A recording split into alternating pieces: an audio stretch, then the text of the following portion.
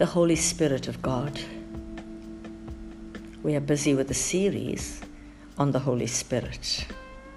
In this season, it is critical for us to understand how to cooperate with and how to be led by the Spirit of God. For the Spirit of God dwells inside of us. He is here in the earth to guide and lead us. He is definitely our helpmate, our protector, our guide, our leader, our power, our comforter in a day of great challenges and trial.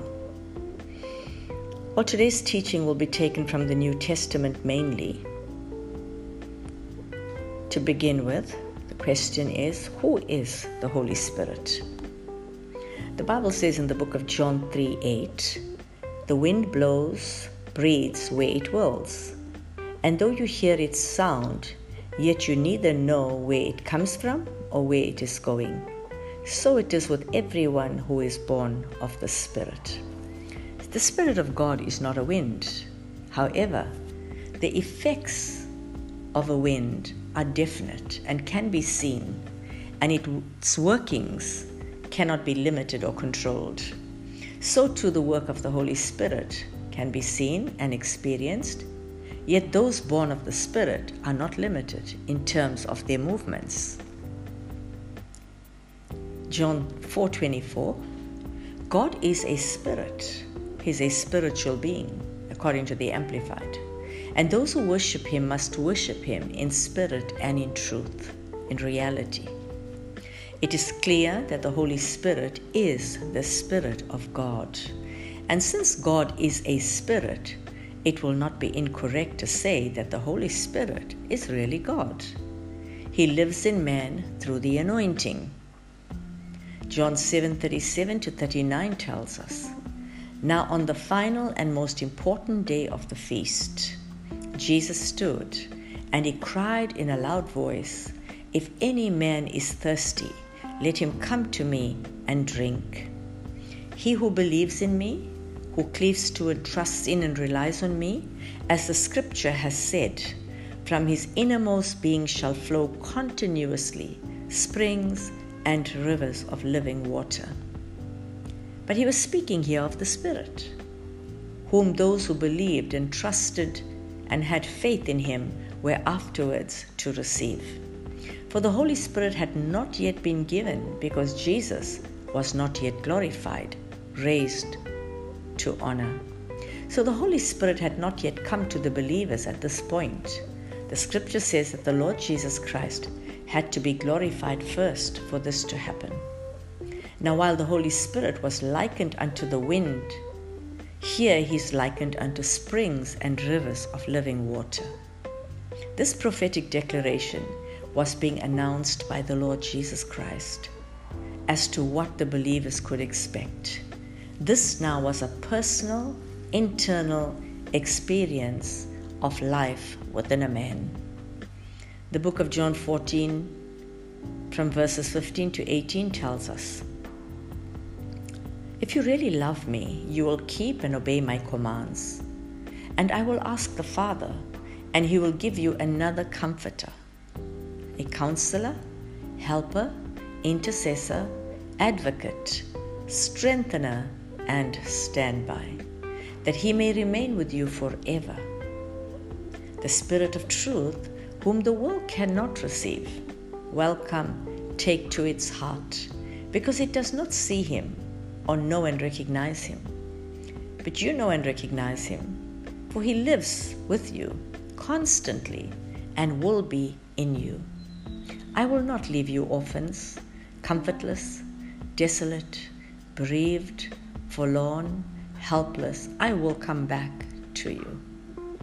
The Holy Spirit is shown to us as our comforter, our counselor, helper, intercessor, advocate, strengthener, and standby. In fact, he's our all in all. To have the Holy Spirit is to have everything. We learn also that God is a spirit. So the Holy Spirit is really God. He is also described as a spirit of truth. He then brings clarity and accuracy for those who receive him. He is the Spirit of God who will live with us always. Take note that He will not leave us as orphans, comfortless, desolate, bereaved, forlorn, or helpless.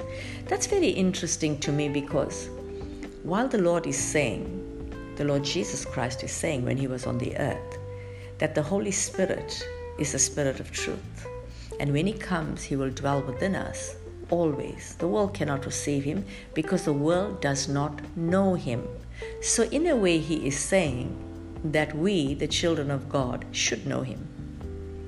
Then He goes on to say, I will not leave you orphans, comfortless, desolate, bereaved, forlorn, and helpless. I will come back to you. So who was really coming back to us when the Holy Spirit comes to dwell within us? It is clear to see that you cannot separate God, the Lord Jesus Christ, from His Spirit. The book of 2 Corinthians 3:17 and 18 says, Now the Lord is the Spirit, and where the Spirit of the Lord is, there is liberty, emancipation from bondage, freedom. And all of us, as with unveiled face, continue to behold in the Word of God, as in a mirror, the glory of the Lord, are constantly being transfigured into His very own image in ever-increasing splendor, and from one degree of glory to another. For this comes from the Lord, who is the Spirit. So clearly the Scripture is telling us that the Lord is the Spirit. The Scripture is also telling us that when the Spirit comes, there is liberty for us. From bondage, we can now walk in freedom. But I love this, where the Scripture says that all of us, as with unveiled face, we continue to behold in the Word of God, as if in a mirror, the glory of the Lord. And then we are being transfigured into His very own image in ever-increasing splendor, but from one degree of glory to another. So the Holy Spirit has come to take us on a journey. And that journey is to show us the Word until we become the Word. The work of the Holy Spirit is to take us on this journey until we can shift from one level of glory to the next level of glory, until the fullness of God is seen in us. Now here's another clarity of who the Holy Spirit really is. He is the Lord Himself, and comes to us to set us free from bondage and slavery. He also unveils to us so that we can see the life-giving Word, and He begins to help transfigure us in a process of translation from one degree of glory to the next, into the perfect image of God Himself. The book of 1 Corinthians chapter 15 and verse 45 says, And so it is written, the first man Adam was made a living soul. The last Adam was made a quickening spirit. The Holy Spirit of God is a life-giving Spirit. Therefore, it is impossible for us to live accurately and victoriously without the Holy Spirit in us. Luke 8:55 says, And her spirit came again, and she arose straightway, and He commanded to give her meat.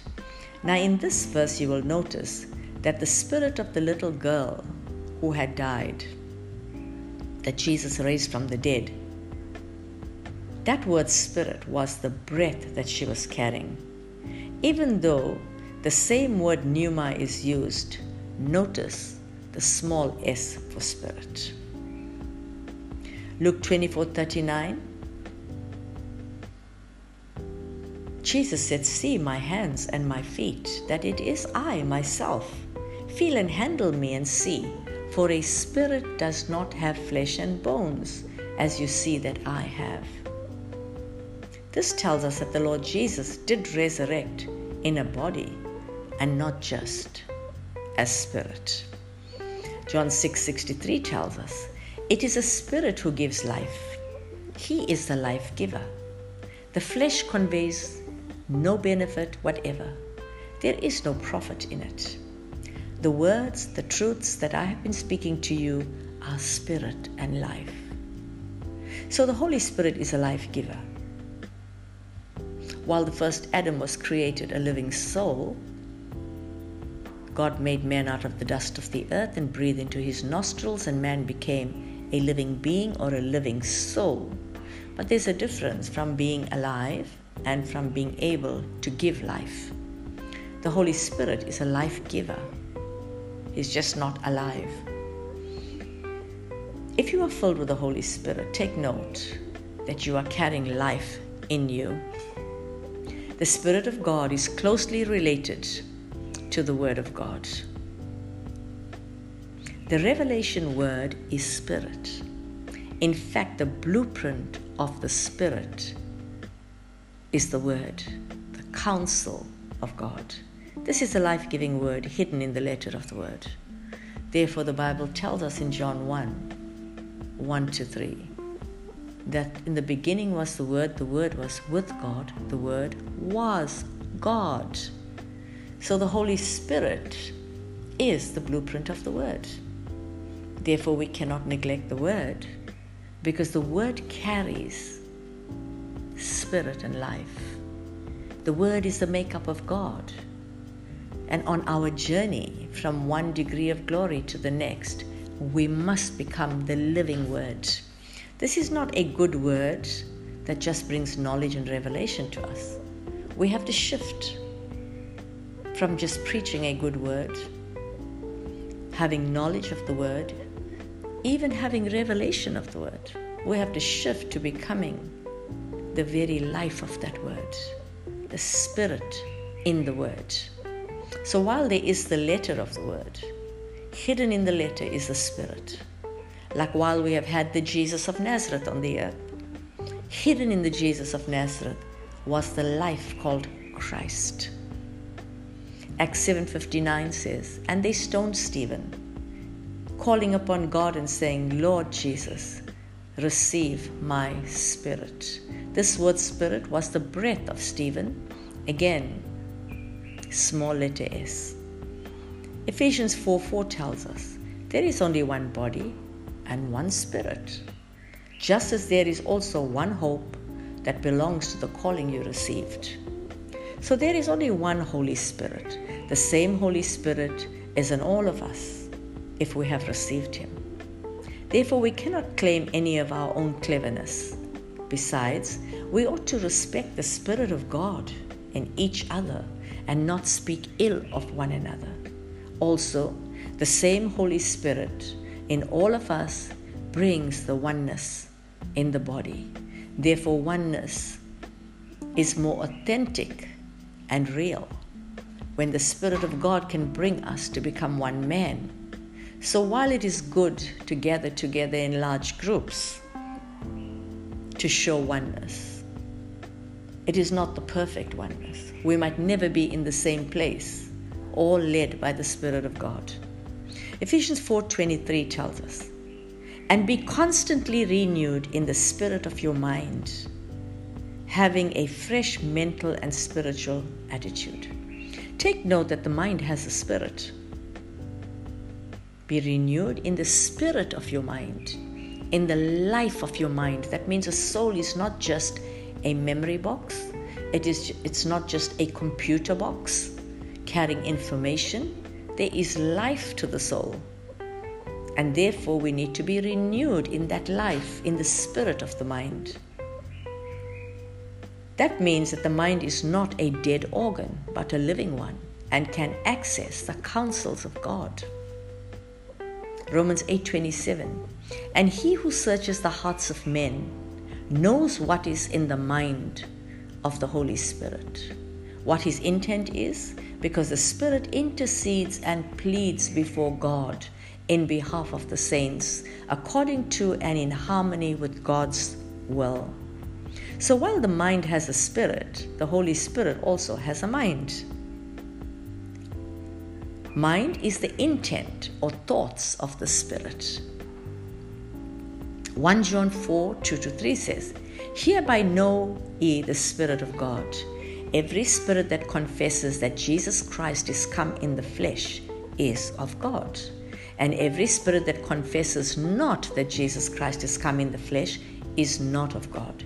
And this is that spirit of Antichrist, whereby we have heard that it should come. And even now, already, is in the world. So then no man can actually confess and declare that Jesus Christ has come in the flesh, that Christ, the Godhead, deity, presented himself in his completeness in human flesh. That's a critical issue right now, even in the church world. Most people will still look at Jesus and say it is a Jesus of Nazareth who died and rose again for us.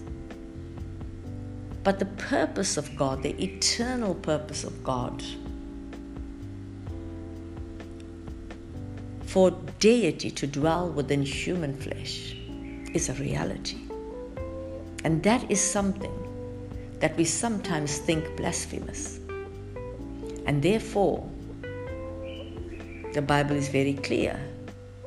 If you have the Spirit of God, you will know that through the Spirit of God, deity has come to dwell in humanity.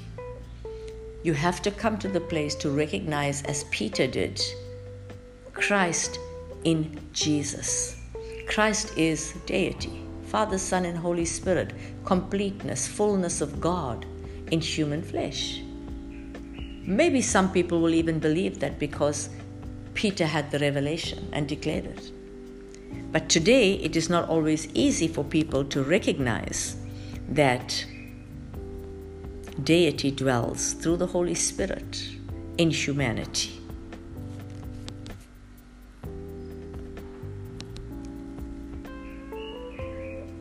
This revelation can only be brought to us through the Spirit of God. And if any man does not accept or believe or confess that the Lord Jesus Christ has come in the flesh, has not the Holy Spirit, but the spirit of Antichrist. I think today there's going to be a weighing of what we have understood, a weighing of our belief system, a weighing of who we really are. And it hinges on the fact that there are so many scriptures in the Bible that tells us that God's abode is with man, that God pitches his tent, fixes his abode with and in man. The Bible also tells us that if we keep the word of God, he will come and dwell with us. The Bible tells us that we need to believe by faith that Christ dwells inside of us, and together with the saints we could begin to understand divine love, just how high, long, wide, and deep the love of God really is, so that we might be filled with all the fullness of God. We might have the richest measure of the divine presence of God himself and become a body fully filled and flooded with God. Now, it is easy for us to say, yes, God presented himself in human flesh, in Jesus, the Jesus of Nazareth, the physical Jesus of Nazareth, the man. That's why he's called the Son of Man, but he's also called the Son of God, the only begotten of God, the right-hand Son of God, the firstborn Son of God, the beloved Son of God. So it might be easy, we come to a place on our journey to believe that Jesus Christ truly embodied deity. But will it still be possible for us to believe that there are a people on the earth who must also believe that God presents himself within human flesh? The Bible's telling us if we can't believe this, then it is Antichrist. But if we can believe it, then we are part of a company called Christ. The word Christ means the anointed. And through a process of transfiguration, translation, the anointing present in man from God is called Christ. The fullness of God present in man is Christ. the Anointed One. And it is critical for us to understand the Holy Spirit, to understand this transfiguration and translation. As we go along, we will learn more about the Holy Spirit and His function in the church, His function within a first fruit company of people, and how God manifests in His Spirit.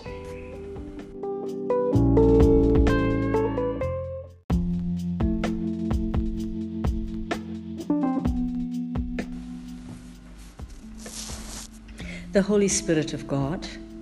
We are busy with the same subject, the ministry of the Holy Spirit.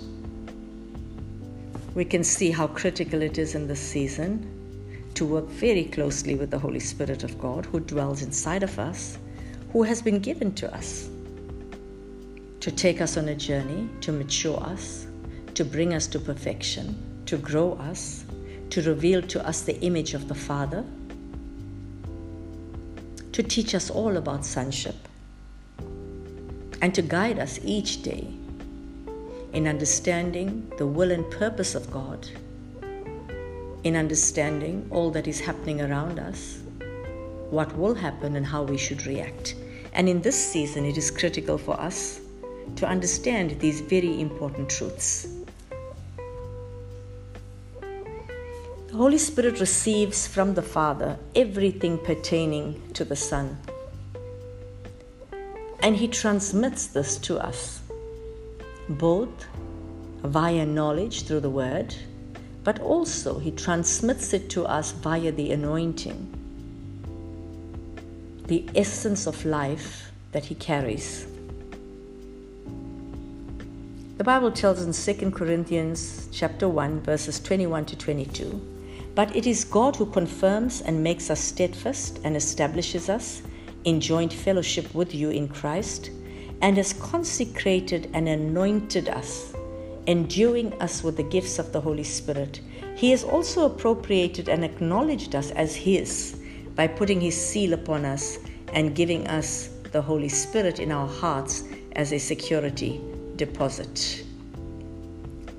So once again, we see that the Holy Spirit has been given to us as a seal to protect us in a very difficult time in the world. The Holy Spirit is actively involved in every situation, not just the spiritual activities, but in every situation, even in our natural situations. He helps us make correct decisions. He places before us a pathway that is fully lit, that we might make the right choices and walk on a path that is accurate. But a lot depends on us, on whether we adhere to the promptings of the Spirit, as to whether we will hear the Spirit of God. For he who hears the Spirit of God is the overcomer. Blessed is he who hears the voice of the Spirit.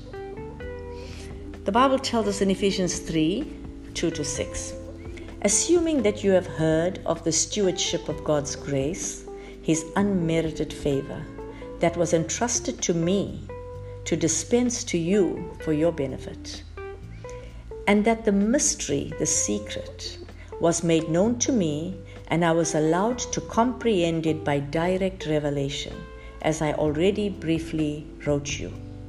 When you read this, you can understand my insight into the mystery of Christ. This mystery was never disclosed to human beings in the past generations, as it has now been revealed to His holy apostles, consecrated messengers, and prophets by the Holy Spirit. It is this that the Gentiles are now to be fellow heirs with the Jews, members of the same body, and joint partakers, sharing in the same divine promise in Christ through their acceptance of the glad tidings of the gospel. So here we are, understanding the secrets of God, the mysteries of God. And the only one who can reveal these mysteries to us is the Holy Spirit.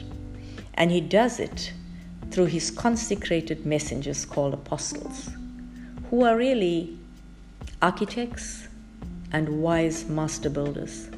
Paul is saying that this mystery called Christ, or rather the secret called Christ, was never made known fully in the generations gone by.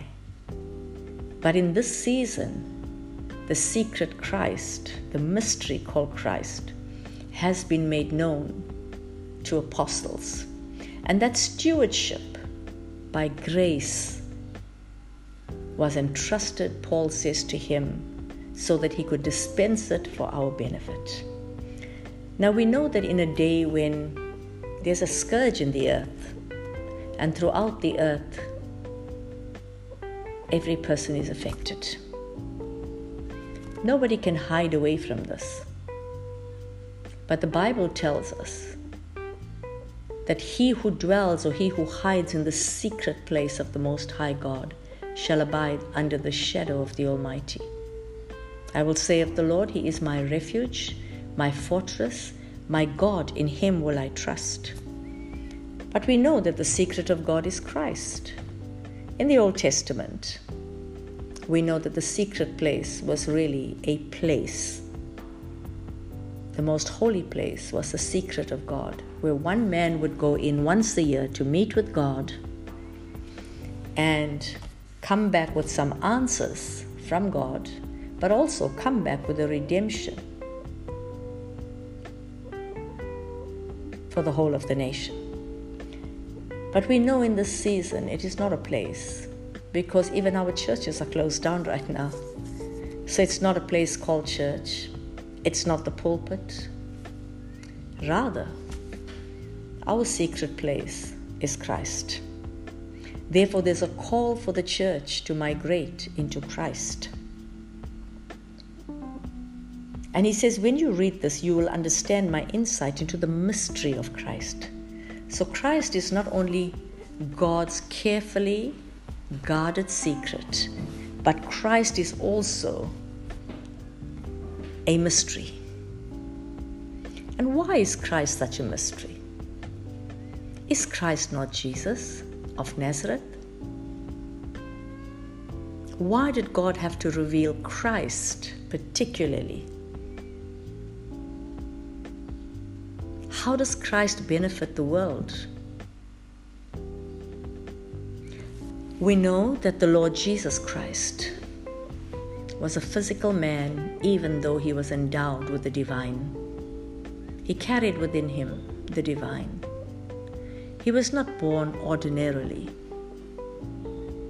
for he is the divine seed of God. He was the direct result of the Spirit of God. And yet, he was also very much a son of man. Most people knew him as the son of Joseph and Mary. Those that walked with him knew him in the flesh. And in spite of all the glorious miracles he did in their midst, there were times they struggled because they knew him in such a familiar way as a human being. And when the Lord walked with his disciples, he taught them many things about how they should walk and what their belief system should be like.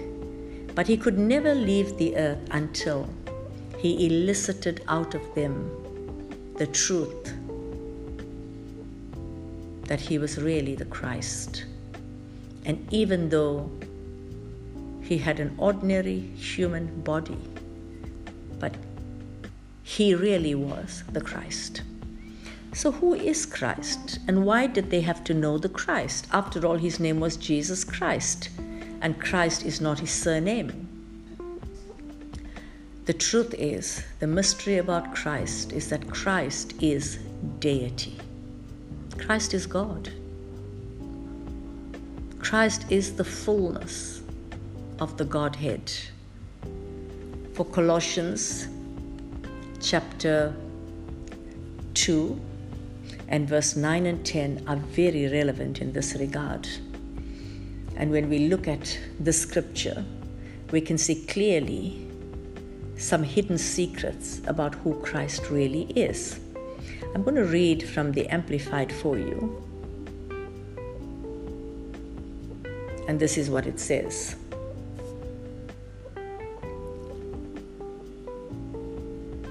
For in him the whole fullness, talking about Christ.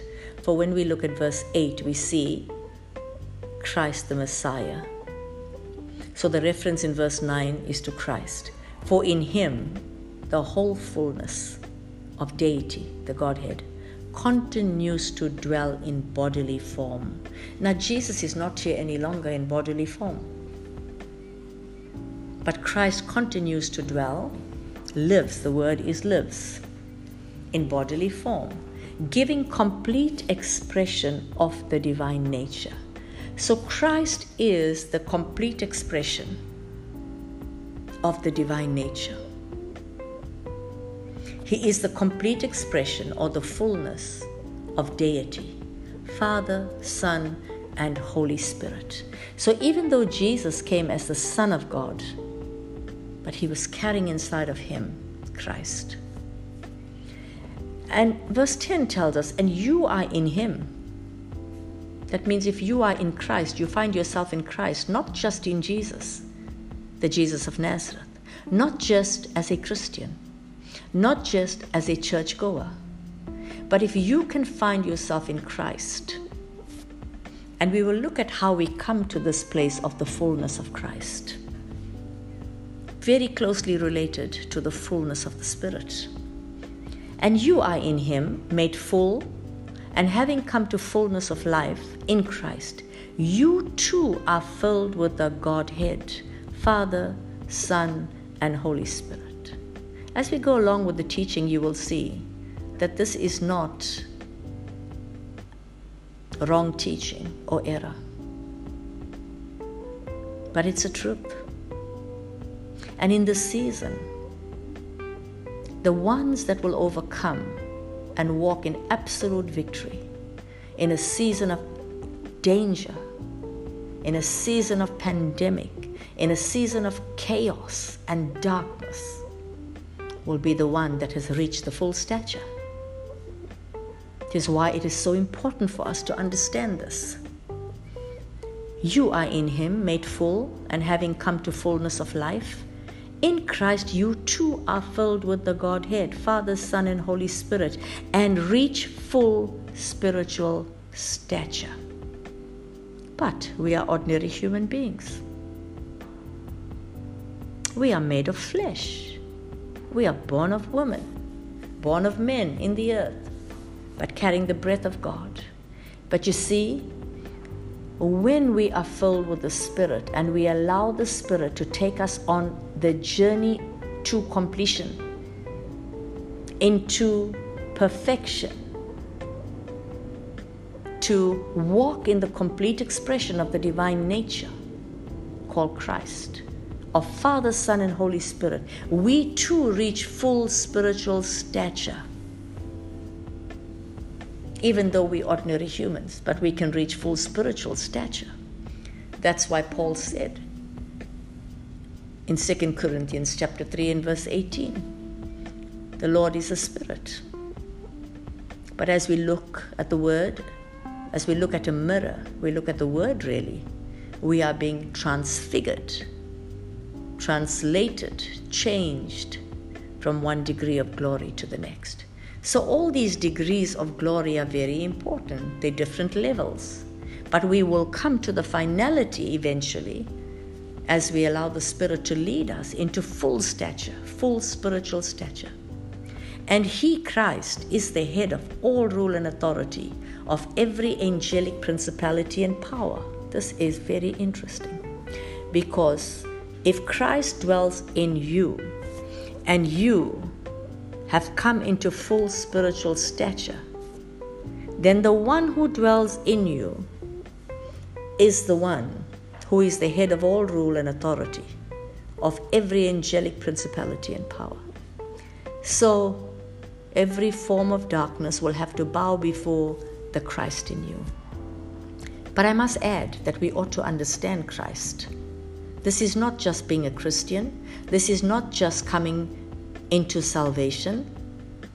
This is not just being a churchgoer or believing in the Jesus Christ of Nazareth. It is why the Lord Jesus could never leave the earth until he could elicit the revelation from Peter that he is the Christ. And anyone who does not believe that God can dwell within human flesh is Antichrist. So then, how is it possible for the complete expression of the divine nature to be manifest within human flesh? Well, that's the reason why the transmission from God to man is called Christ. Because the word Christ means anointed. It is through the anointing the fullness of God is transmitted into human flesh, so that human beings can be joint partakers, sharing the same divine nature as God. Critical for us in this season to understand, for herein lies the secret and herein lies our hiding place. Now all of the mysteries hidden from the ages past are being revealed in this season. Therefore, the apostolic season is very critical, absolutely vital. Apostles are not people that plant many churches, although apostles would probably be overseeing many churches. But you're not an apostle just because you've planted churches. An apostle carries the stewardship by God's grace to reveal the mystery called Christ. The Holy Spirit is fully aware of the heart of the Father. It is He who discloses the secrets of God, the Father, to us. Without consulting with Him, without cooperating with Him, without communion with Him, these secrets hidden in God's heart will never be manifest to us. That's what the Bible says. The secrets belong to God. Deuteronomy 29:29. But those revealed belong to us. So the revelation is very important. But we don't stop at the revelation. There has to be a manifestation. Therefore, we cannot boast or brag about the revelations brought to us, because it is not our revelation. It is the Holy Spirit who brings the revelation to us. So not one of us can stand up and say, this is my teaching. This is my doing. This is how clever I am. However, the more submitted we are to the Spirit of God, the wiser we become. Therefore, very important facet of the Holy Spirit is called the Spirit of wisdom. The Bible tells us in the book of Acts 6:10, and they were not able to resist the intelligence and the wisdom and the inspiration of the Spirit with which and by whom he spoke. We can see here that many of the children of God, right from the Old Testament, from the days of Joseph, the days of Daniel, the days of Esther, the days of Ruth, the days of David, Jeremiah, Ezekiel, when the Spirit came upon the men of God, they spoke with divine intelligence and wisdom.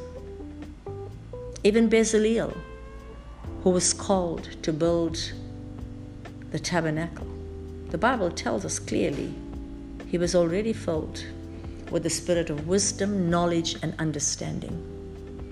Joseph and Daniel were sought out by the leaders of their day because of the wisdom they walked in.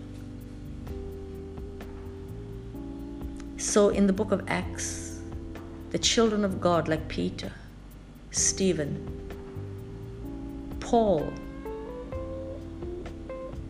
one could not resist the intelligence and wisdom and the inspiration of the Holy Spirit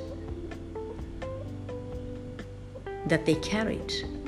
Because when they spoke, men and women knew that these were not ordinary human beings. The book of Galatians tells us in 5:22-25, but the fruit of the Spirit is love, joy, peace, long-suffering, gentleness, goodness, faith, meekness, temperance. Against such there is no law. And they that are Christ's have crucified the flesh with their affections and lusts. If we live in the Spirit, let us also walk in the Spirit. So very clearly, anyone who is filled with the Spirit of God must also walk in the Spirit. I don't think anyone needs to test us, approve us. It is very easy for us to test ourselves, to judge ourselves. Our behavior, our reactions to many things, our attitudes, the things we do in quiet, our secret services inside of our hearts, our private practices,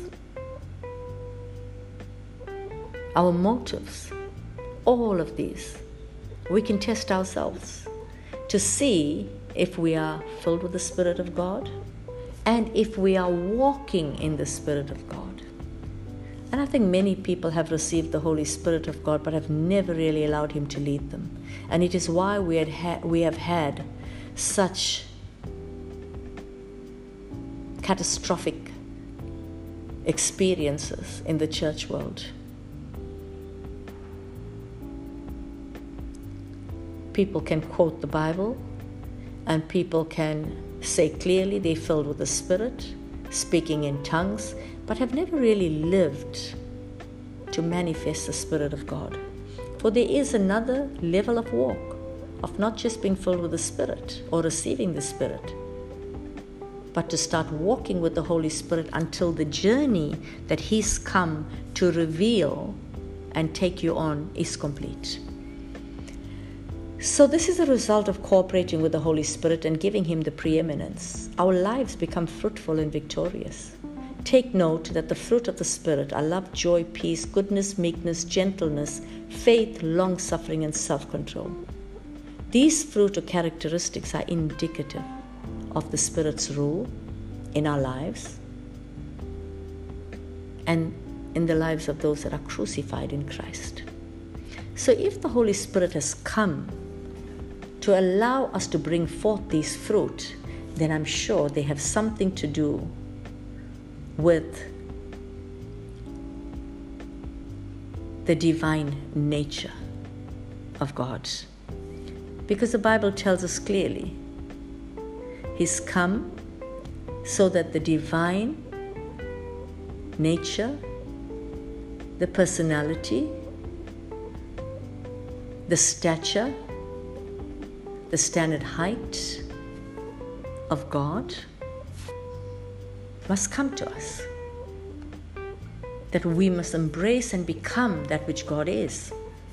And the only way that can happen is when we are ready to be led by the Spirit of God. Ephesians 2:22, in Him, that is in Christ, and in fellowship with one another, you yourselves also are being built up into the structure with the rest. It's not a physical structure, it's a human structure. To form a fixed abode, a dwelling place of God in, by, through the Spirit.